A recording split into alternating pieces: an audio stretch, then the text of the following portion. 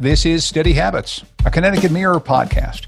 It's where we take a look at life here in the land of steady habits, what works, what doesn't, and how to make things work just a little bit better.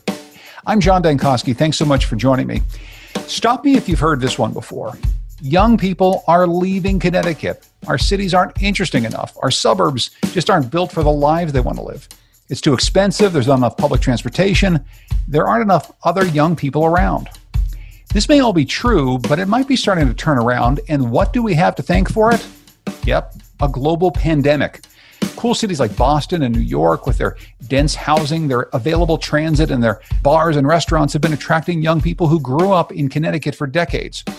But a lot of those bars and restaurants, they're closed now. Public transit can be a pretty scary place. The idea of living with 4 roommates in a small apartment has lost some of its luster in the age of social distancing. Jessica Friedman, our Steady Habits producer, writes for the Mirror's Viewpoints section, and this week her Millennial Pulse piece is, New York is losing its young people. Is Connecticut gaining them? Welcome, Jess. Thanks for having me, John.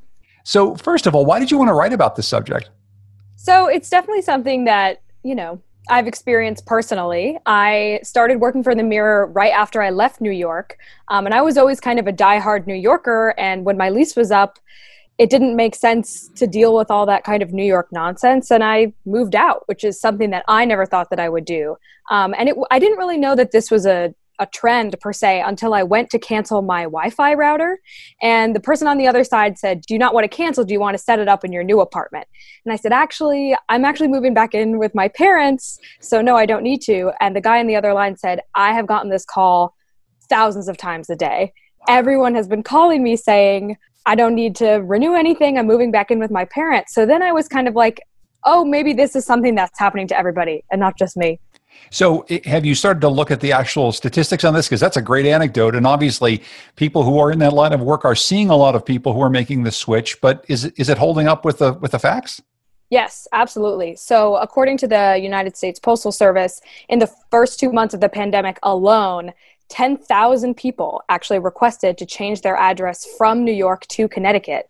And in the same time period last year, it was only 1,200 people. Wow. So that's a huge difference. So it obviously has to do with the pandemic. It has to do with people wanting to get out of New York. But do we know that these are primarily young people? So based on some statistics from New York cell phone data cited by the New York Times, the neighborhoods that have emptied out the most are the neighborhoods where young people live: Brooklyn Heights, West Village, East Village. So we're going to get into this in our conversation, and you write about this a bit in your piece. The question is, they're leaving in the middle of a pandemic, but are they going to stay? I mean, what do we know about that? What are you hearing from people?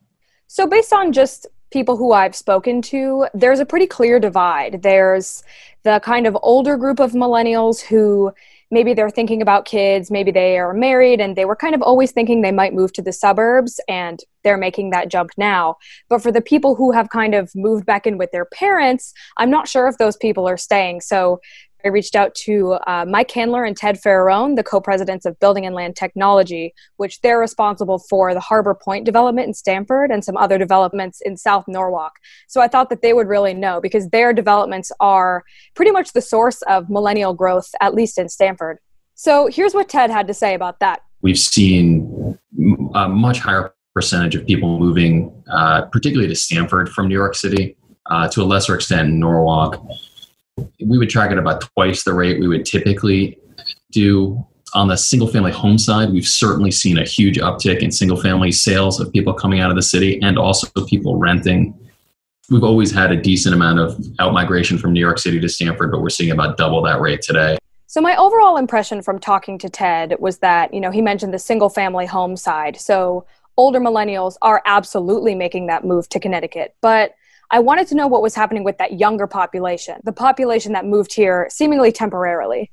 So joining Ted to answer this question is his co-president at Building and Land Technology, Mike Handler. Yeah, so I can tell you just anecdotally from friends and peers that I talk to all the time, a lot of people have moved out of New York City back home. And that works for a period of time until it doesn't work anymore for either the parents or the millennial that's living at home. But I think the next step is then to find a permanent place to live. And for a lot of people, that solution is right here in their backyard. They don't have a desire to go back into New York yet. and there's a place for them to live where it's close to their family, but also they can get to work reasonably easily. So I think that's kind of the next step. You definitely see a lot of disruption, right? Things that you thought you'd be in New York City forever, and so suddenly you find yourself out in Connecticut debating whether you're going to go back to the city. But if I had asked you that 6 months ago, you would have said, no, I wouldn't even consider that.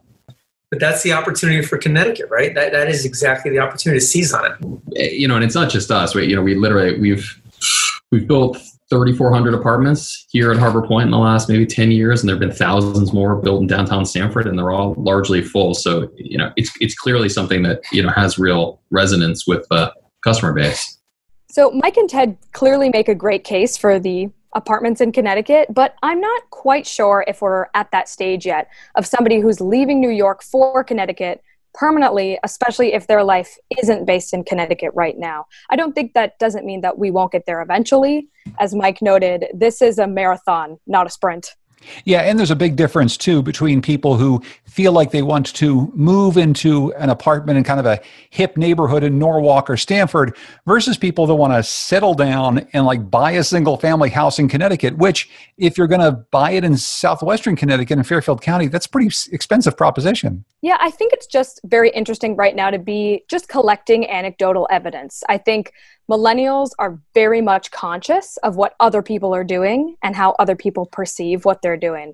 So for the younger population, you know, moving in with your parents, that very much got a rebrand. So I think a lot of this is just going to be following trends and not underestimating the power that millennials have on other millennials. So, well, tell me more about that rebrand, though, because I mean, it's always been seen a little bit as, oh, you had to move back in with your parents. And then your parents are saying, well, my daughter's living with me for a while she's looking for work. I mean, tell me about that rebrand. How are people talking about this whole idea of moving back in with the folks? You know, if you're able to, if your parents are close by and, you know, you have that relationship, but it's pretty much something that seemingly overnight, everybody just kind of did, which kind of begs the question, how stable was your independent life on your own that you could kind of quickly wrap things up and hop back with your family?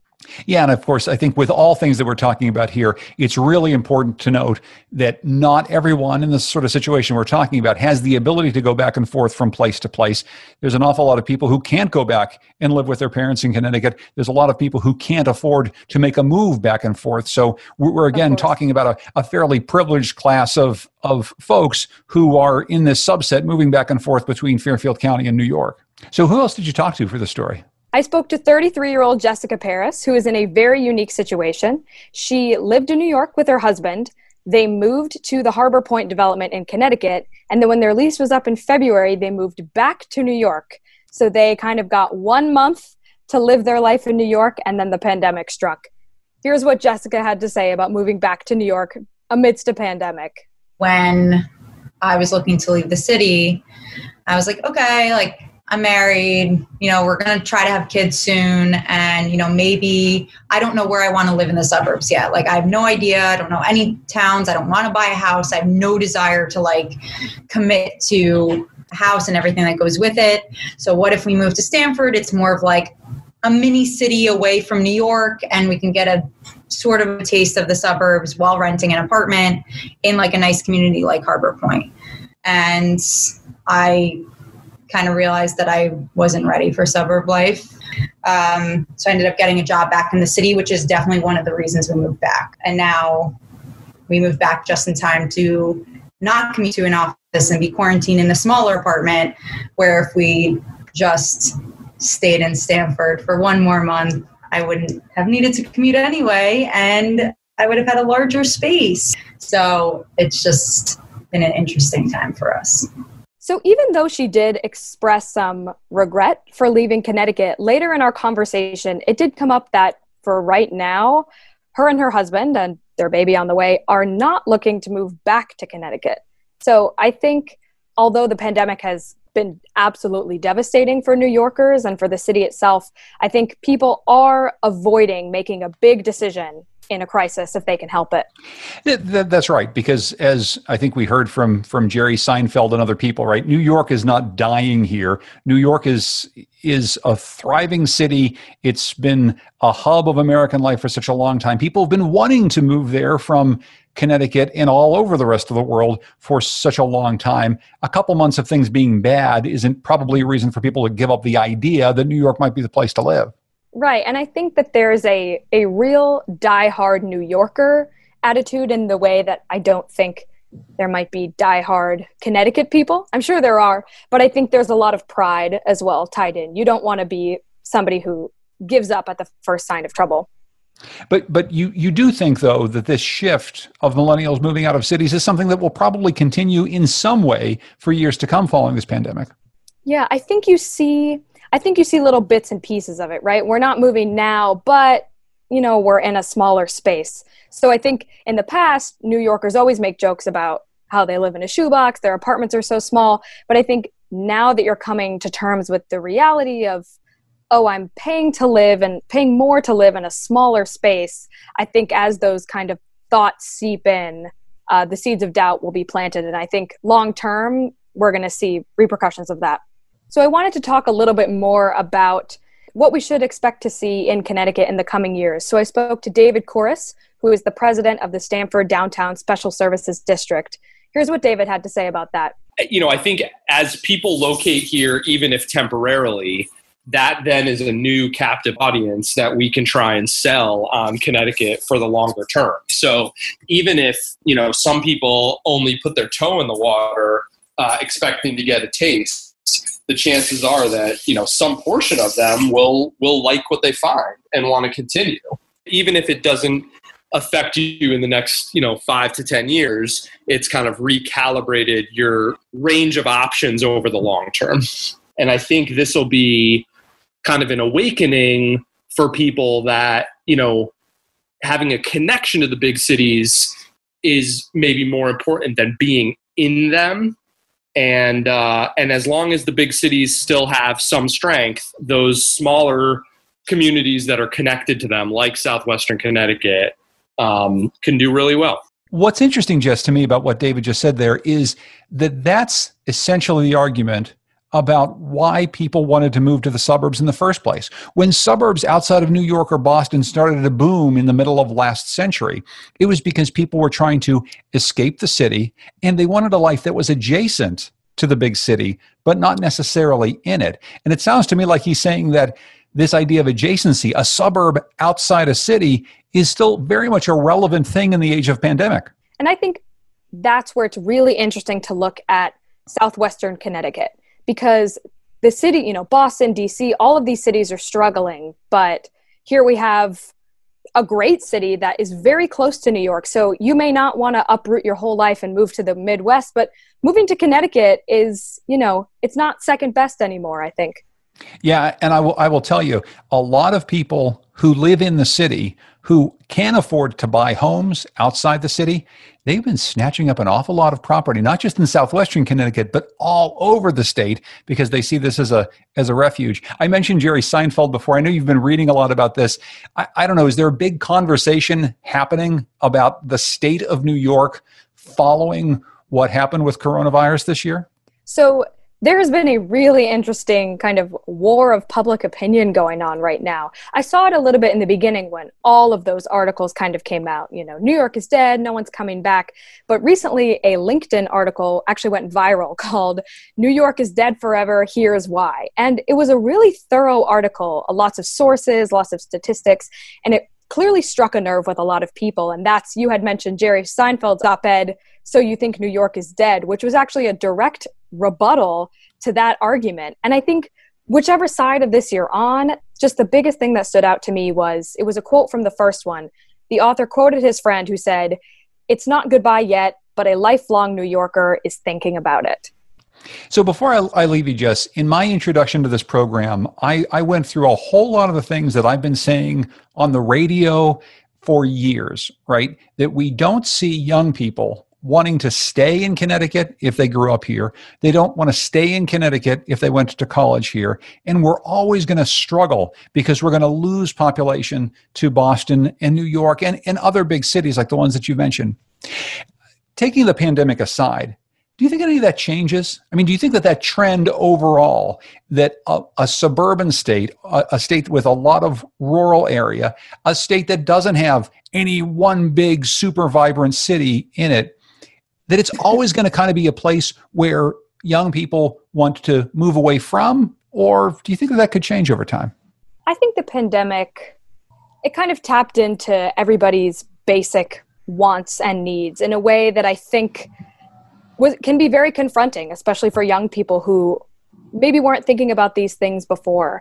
I think when push comes to shove and you don't have a bar to distract yourself, or you don't have, a coffee shop or a gym or a thing like that, you just think, where am I comfortable? Where am I happy? Who am I surrounded by?